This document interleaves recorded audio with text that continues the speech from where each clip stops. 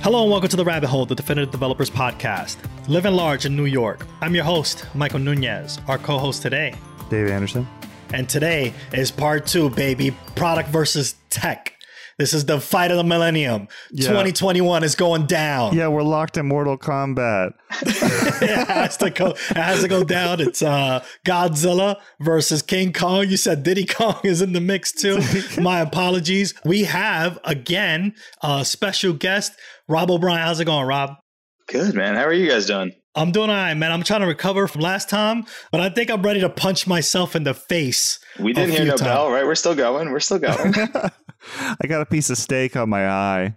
It's a cooling down. Yeah, it's Vaseline. I got Vaseline going on. I think we dived into a lot of the faux pas that we would see in a product manager and some solutions. And I think, Dave, I'm sorry, man. The ball is now on Godzilla's court. We're going to have to talk about some dev faux pas. Are you ready to defend? That's the question I have. It's fine. Just hit me. Like, I'm in the square stance. Like, you know, I'm fully rooted. I'm ready to take a punch. Yeah. I think Rob will definitely, he has a ton of experience working with devs and might have seen a thing or two. And I would love, Rob, for you to be brutally honest. It'll only make us better as developers. First and foremost, I would say, I think I'm going to tap into the faux pas from last time. And it had to do with, you may have gotten a story from the product manager and the idea that the acceptance criteria aren't clear. I think that's something that normally happens to a dev, especially I think, and I'm looking back in my career, I think this may happen when a dev doesn't want to ask questions because they don't want to feel like they don't know what they need to build. And I think that can be, definitely a problem because when you finish a story and then you go and you ask for it, it's like, hey, no, I meant like these things. So it could be a combination of it being unclear or the developer didn't understand but didn't bother to ask. Do you have any experience with that, Rob? Have you seen that in the wild or any thoughts any other reasoning as to why that would happen? Yeah, I think in certain organizations, it's kind of incentivized to stay in your lane. And it's you're a developer, you do development. And challenging what you hear or challenging the status quo is not accepted. So I think that is a faux pas of devs on a true product team working together as a team where it's like, I build this. After we build it, we look at it and the product person's like, wait, this doesn't really make any sense. And the dev goes, I thought the same thing while I was building it. This was a dumb story. I'm like, what? What? You thought that the whole time? Why didn't you tell me? Well, this would have been a much better answer. Gosh. I'm like, well, what the heck? I thought we were on the same team. It's like, well, no, I just built it. You write it. It's like, come on. Oh, I have heard that. I've heard that. I may have actually built a dumb story as well. Yeah, I'm guilty of it too. It's just like, yeah, I thought you meant this, bro. What do you mean? And it's like, no, you're wrong, developer. It's not cool. And I'm like, oh man, okay, let's go to the chopping block. Let's figure this out. It goes back to what we talked about before. It's like, do you have a relationship with your customers and stakeholders to truly understand and care about what they want? And do you want to make them happy and build the best products? Some developers don't. And I think that's a big problem. They say, no, I'm just here to code. I clock in, I clock out, I'm out. I don't care. If it's built, it's good. No, focus on the outcomes. They're not ready to fight for like a better outcome for the user or the stakeholders or whatever. Like they're like, okay, like this is what I was asked to do, and my scope of impact will be this one little block in my Jira swim lane, and I will drag it over to the other one.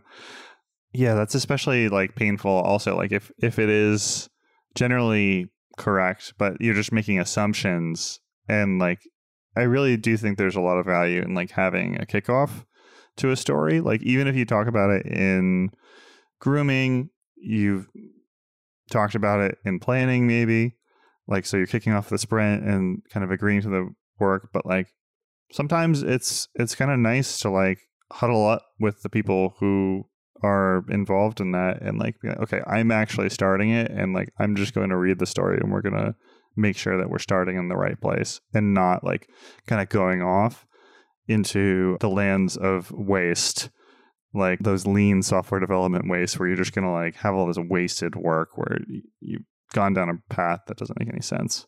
I think we mentioned it before many times. I always like the concept of a desk check, just like, hey, product manager, you got a second? I want you to see this thing. You let me know if it makes sense, to kind of make sure, rather than like, I feel like when you are doing the desk check, I feel like you're less exposed or like you feel less vulnerable than asking questions because you don't understand. It's like, okay, I built this thing and it looks like this. What do you think? Does this make sense to you? And like kind of get that out versus you finishing a story and you think that you're done with the story or the next steps of done is happening when in reality you're not. And I think the desk check kind of buffers that, like that breaks that apart. And that kind of like, that also breaks down like that's not my job mentality where it's like, okay, like we're all like in this together. Product designer, like you do a desk check and like you're like, hey, is this the right thing? Like are we on the right path? Is it working as you expect it to work? To head off any derailment that you might have further on down your, Kanban swim lanes. And it's like, cousin, that's not my job problem, like with the tester or something like that, or like getting it deployed to production. Like those are also like kind of your job is the team's job. So, kind of pulling more people in and just being more collaborative.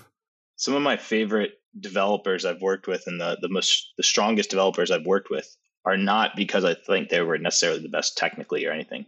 It's because they were really focused, again, on outcomes of the user, where I've brought a story or a feature to the table and I've explained to them why we're building it and what value it will drive, we're intending to drive for the customers or the users. And they will challenge me that they have a better idea, a simpler idea that will meet that need or that want by the customers in a better way. And I can't tell you how many times I've been like, that is a much better idea than what I had. We are both anchoring on the same outcome. We want to make sure the users can log in faster. Wow, your answer is much better than my answer. Thank you for that. Right? You didn't just sit back and say, that's stupid. You said, no, oh, that's what we're trying to do. I know these people. I've met with them. I have a better solution. That's like the greatest thing a product manager can hear is developers coming to the table with better solutions. Is there ever a time that, like, if you give me a stupid story, I should just develop it? Yes, maybe, because there might be, without getting in trouble, because my wife is a lawyer, there are some legal things and compliance things that you have to build that no one loves, but you have to do to make people happy. Oh, I got to do those footnotes. Yeah, right. Yeah, you got to do those footnotes. You got to add those like massive texts of agreement and like really break up this easy user experience flow. So yes, I think there are certain situations, but it doesn't mean you shouldn't push back. It means you should be very clear on, so if we don't build this, we'll get sued. Okay, then we'll do it. I agree it sucks, but we'll do it. Yeah. And I guess sometimes also like you might build the stupid thing on a path to building the right thing as well. Like I could accept that as long as we're not just like leaving it. And if we agree that it's stupid, then I'll be like, okay, fine. Let's see where this goes. I have a question, Rob. So I think like we mentioned multiple times, I've heard the phrase, that's not my job, right? Like all I want to do is punch keys and make sure this feature work.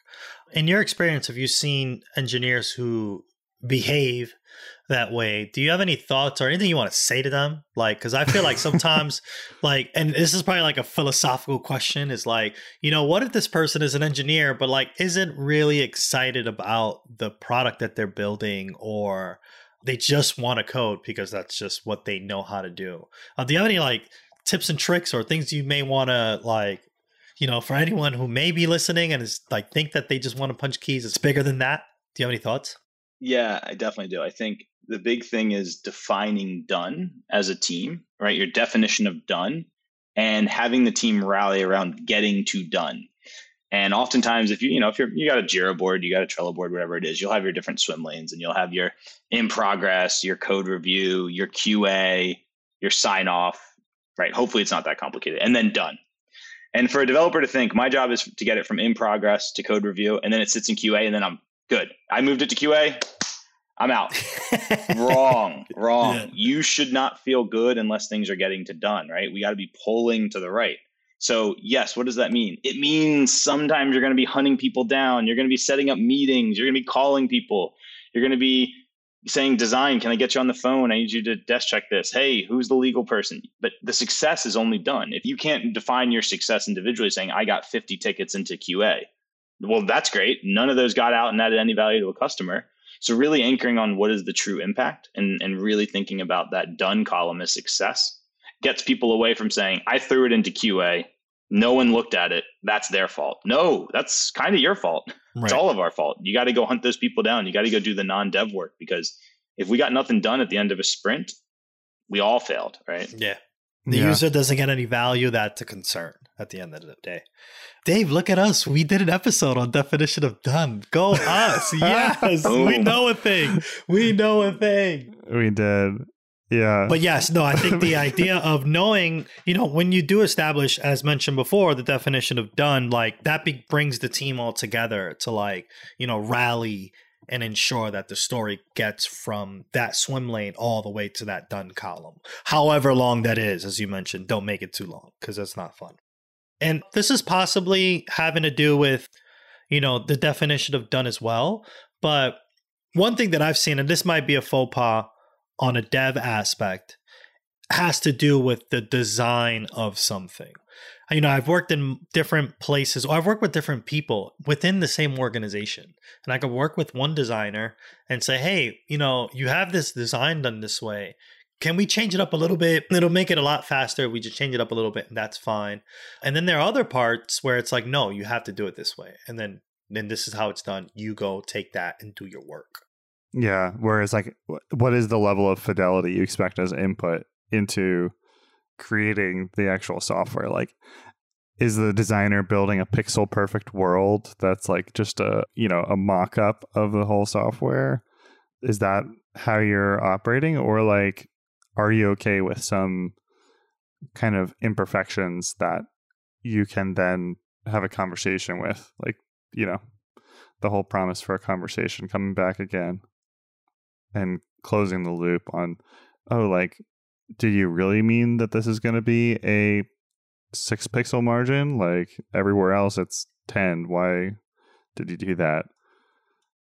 And it's like, oh, I just sneezed when I put that button down. Happens all the time. Yeah, right.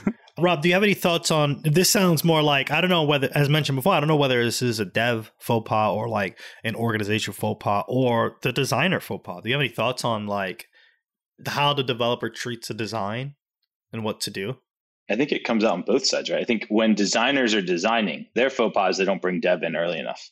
And they try to get the answer and then get feedback from devs rather than co-creating an answer with development. So they waste a lot of time building out something that they really like just for a developer to be like, you just added 3 months of work. I have a different solution that'll take 2 days. That'll get us the same outcome. And they're like, crap, I just wasted 2 weeks designing this. Exactly. Bring developers in much earlier. Use them as team members. And on the flip side, developers need to bring designers in as they're building things, because designers, you might have agreed with the designer, great, we're going to do this padding, we're going to do this. And then you say, oh, in the mobile view, this actually looks pretty wonky. You don't go, whatever, I'll push it out. if the designer, that's how they designed it, whatever. No, you bring them in and you say, hey, I'm in the middle of building this. Come check out local, right? I didn't put this isn't out anywhere. Look at local. Is something wrong here? Can I recommend this? Right? Save time. Don't throw it over the fence to designers. Bring them into your development process, just like we want them to bring you into their design process. Right? It's the same concept we keep going back to. This is a team, and a team blurs the lines of responsibility because we're all focused on the end result, which is the outcome, the impact we want for our customers. Not, I do the coding, I don't touch anything else. I do designing, I don't touch anything else. I write the stories and make the priority, I don't touch anything else. That's not a team. That's a bunch of individuals, right? Yeah, I've done a lot of React development work, and there's this one page in the React docs called Thinking in React. And the first section of that doc, I love sharing with designers and just being like, hey, like, look at this. Like, you don't have to look at the second section. You can look if you want to. It may be more than you want to know about how React works after that point. But like, it could be kind of cool for you to know if you read past that point. But like, just the idea of like thinking about like how I, as a developer, am going to use React to carve up this page into little pieces that hopefully I can reuse in the future. Although maybe not. But like, I think in order to make that kind of reusable mentality stick, you really do have to have a strong partnership and like a alliance with the designer. So if you're not pulling them into those conversations and like evolving it together and saying no to things that fall outside of like what's already there and kind of like easy and attainable, then you're just going to end up with like every single page having like its own beautiful and bespoke experience that takes you twice as long as you'd want to take. Yeah, so I mean, if you're a developer hearing this and this sounds like a faux pas you've been tripping up on, don't. Talk to your designer. I think it's important for collaboration to happen in that regard. Buy them a beer, become friends with them. They're important. I'll ask you, Rob. Yeah, you mentioned, is beer the go-to, like, not drink of choice, but like building rapport of choice? Do you find beer better than coffee? Should I come over with like snacks when I talk to a designer? Like, hey, I brought some snacks. Do you want to chat? Like, I don't know. What are your thoughts? Rob strikes me more of a wine kind of guy. I don't know why. Tonight I am, but I'm a beer and a Scotch person and a red wine. But I think whatever it is, it's just getting to know people outside of work. It doesn't matter how. It doesn't matter if it's ever beer, if it's ever coffee. It's just being like one big thing I always like to do with new teams who don't know each other is to literally be like, hey, we're going to block off, tell stakeholders, tell executives, we're going to block off like an hour and a half for us to go grab lunch and just chill. And I don't want to talk about work. I want to talk about where you're from, what's your favorite food, what do you do on the weekends? I want us to get to know each other as people, because those are the best teams. You want to work with people that you know, because the really important part of that too is when things start going bad, you feel like you know each other. You're less likely to point the finger at a friend than you are to just this random person who happens to write my code or happens to do my designs. That's kind of like really been emphasized for me, or something that I've taken for granted, like building a team in pre-pandemic world where we all can be co-located and like rub elbows and breathe on each other freely. It's the good old days, right, Dave? Just breathing on each other. That's what I used to do. But now, like this Fauci guy told me I can't do that, so I don't do it. But like there were those intangible bonds that were formed, and like you're saying, when there's stress or when you have to push back and you have to say no, then it doesn't feel like the end of the world, because it's like, yeah, okay, whatever. I know that you really like quesadillas and I like quesadillas too. And, it's fine. We'll just go out for lunch.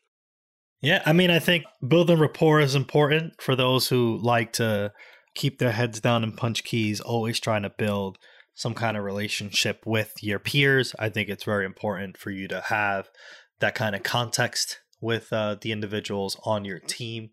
I think the next one I want to bring up has to do with, someone who still likes to look down. Maybe they built rapport with people, but at the end of the day, they feel like what they do best is coding.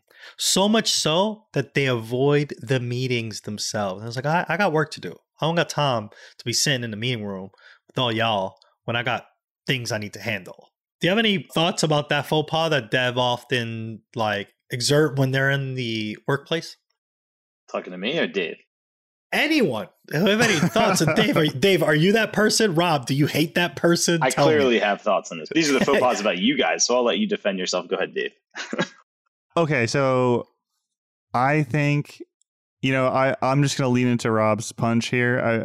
He can give it to me. Sometimes, I think that there are certain meetings that everyone should be at, but I think if you have a really strong bond with the trifecta, the team lead, the tech lead, the design, and the product, who can come together and you can trust to make decisions and liaise with the broader world, that can be very helpful. So I don't have to, go on the call with the vendor that, is providing us tech support or what have you. But if you're just, I don't know, are you talking about a guy who just I don't want to go to any meetings at all? Not going to retro, not going to, what a mean person. I have seen that in the past, but I'm curious to hear, Rob, have you seen that kind of individual? So I'm not going to iteration planning. Just tell me the stories. I'll do them. It's a little more nuanced than I think the topic. So the one that I think is the most impactful, I totally agree with you, Dave. There's a certain amount of trust of sending a representative, right? We don't need the whole team to come to every meeting, but as a product person, because I do really value my team, I try to, any meeting I go to, I try to have a tech representative, design representative. It doesn't need to be the same person, and it doesn't need to be the whole team. But where I think this topic really is important to me is when we do these initial kind of kickoff brainstorming, ideation, team forming meetings where they're saying, we're going to go iterate on this new feature. All we have is an idea. And some devs are like, well, tell me when the designs are done. And I'm like, well, no, we don't have designs yet. I want to bring you to the table. I want your ideas. And they're like, well, no, I build off of designs. I'm not a designer. Tell me when they're done. And I'm like, well, you're kind of missing the point. We need you in these ideation sessions. We need you in these product visioning sessions. We need you in this metric definition session. Well, someone always told me that. My product manager will tell me the metrics and tell me the vision. My designer will give me the designs. Tell me when they're done. Like, no, right? Like we want to collectively come to solutions and ideas as a team. We don't want to be told what our vision is or told what the design is. Right. We want to co-create those. Now, yes, the responsibility does primarily fall on the product person for certain things and designer, but it doesn't mean you shouldn't get involved. Yeah. And that's where I really get upset with people who don't want to be in these workshops or don't want to be in these kind of upfront meetings or ideation sessions. Yeah, that's fair. That's kind of a bummer. And I think we talked about this in our definition of done episode that just dropped, but like nothing is really truly done as well. Like the vision isn't done and the metrics aren't done and the design isn't really done until you like delete the site. If you like take the software down and you stop using it, then it's kind of done. But like, nothing should be set in stone. And so you should have that context to help evolve it. I think that it'll be a failed attempt at a parry of this punch. And I think that the idea that, there may be places that engineers may work where they feel that way and they feel that that is where their energy should be most spent in, is when you have the designs or you have the acceptance criteria are in place. This is where I shine. And I think, Rob, what you were alluding to is the idea of like having a diverse like group of people is more important in building out the designs or the ask or the user features than actually punching the keys themselves and getting it done. But, oftentimes, myself included, I don't feel to be a creative a lot of the times. I think I am one to feel more useful when it comes to delivering a feature versus in that planning phase, if you will. But I also believe that not a lot of developers get that opportunity. So I think that if you are a developer who feels this way about particular features that are being built, definitely try and find out how you can contribute to that, because it is important. The more people who are involved in that kind of process, the more eyes are on the idea that this is being built for the user. Yeah. You know what I really love about product people? I love it when they write all my tickets. All of them? Wait, yeah. You don't like writing any? Every last one. Yeah. When Rob's on vacation, then there just aren't any tickets. I just wait till he comes back. Nice relaxing way for me to come right back into work. Yeah, exactly. Nothing's moved. Inbox. It's just piling up. Oh, man. I have one more, and this is definitely going to be a punch in the face.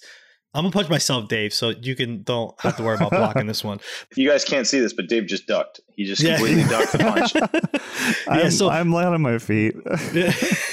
The one that I've seen and the one that I often get like caught up in the dev faux pas, if you will. A story comes in, I'll tee it up, you guys.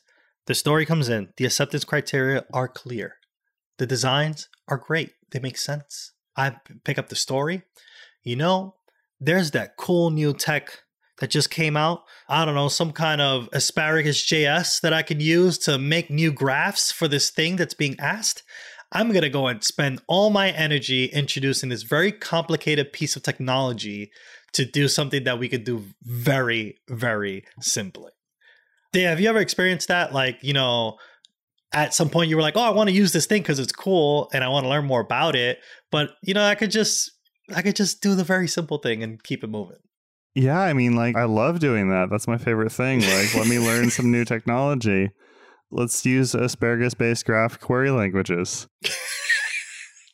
Rob, you have any thoughts on like had to talk a developer down from having to do something very, very complicated before in time?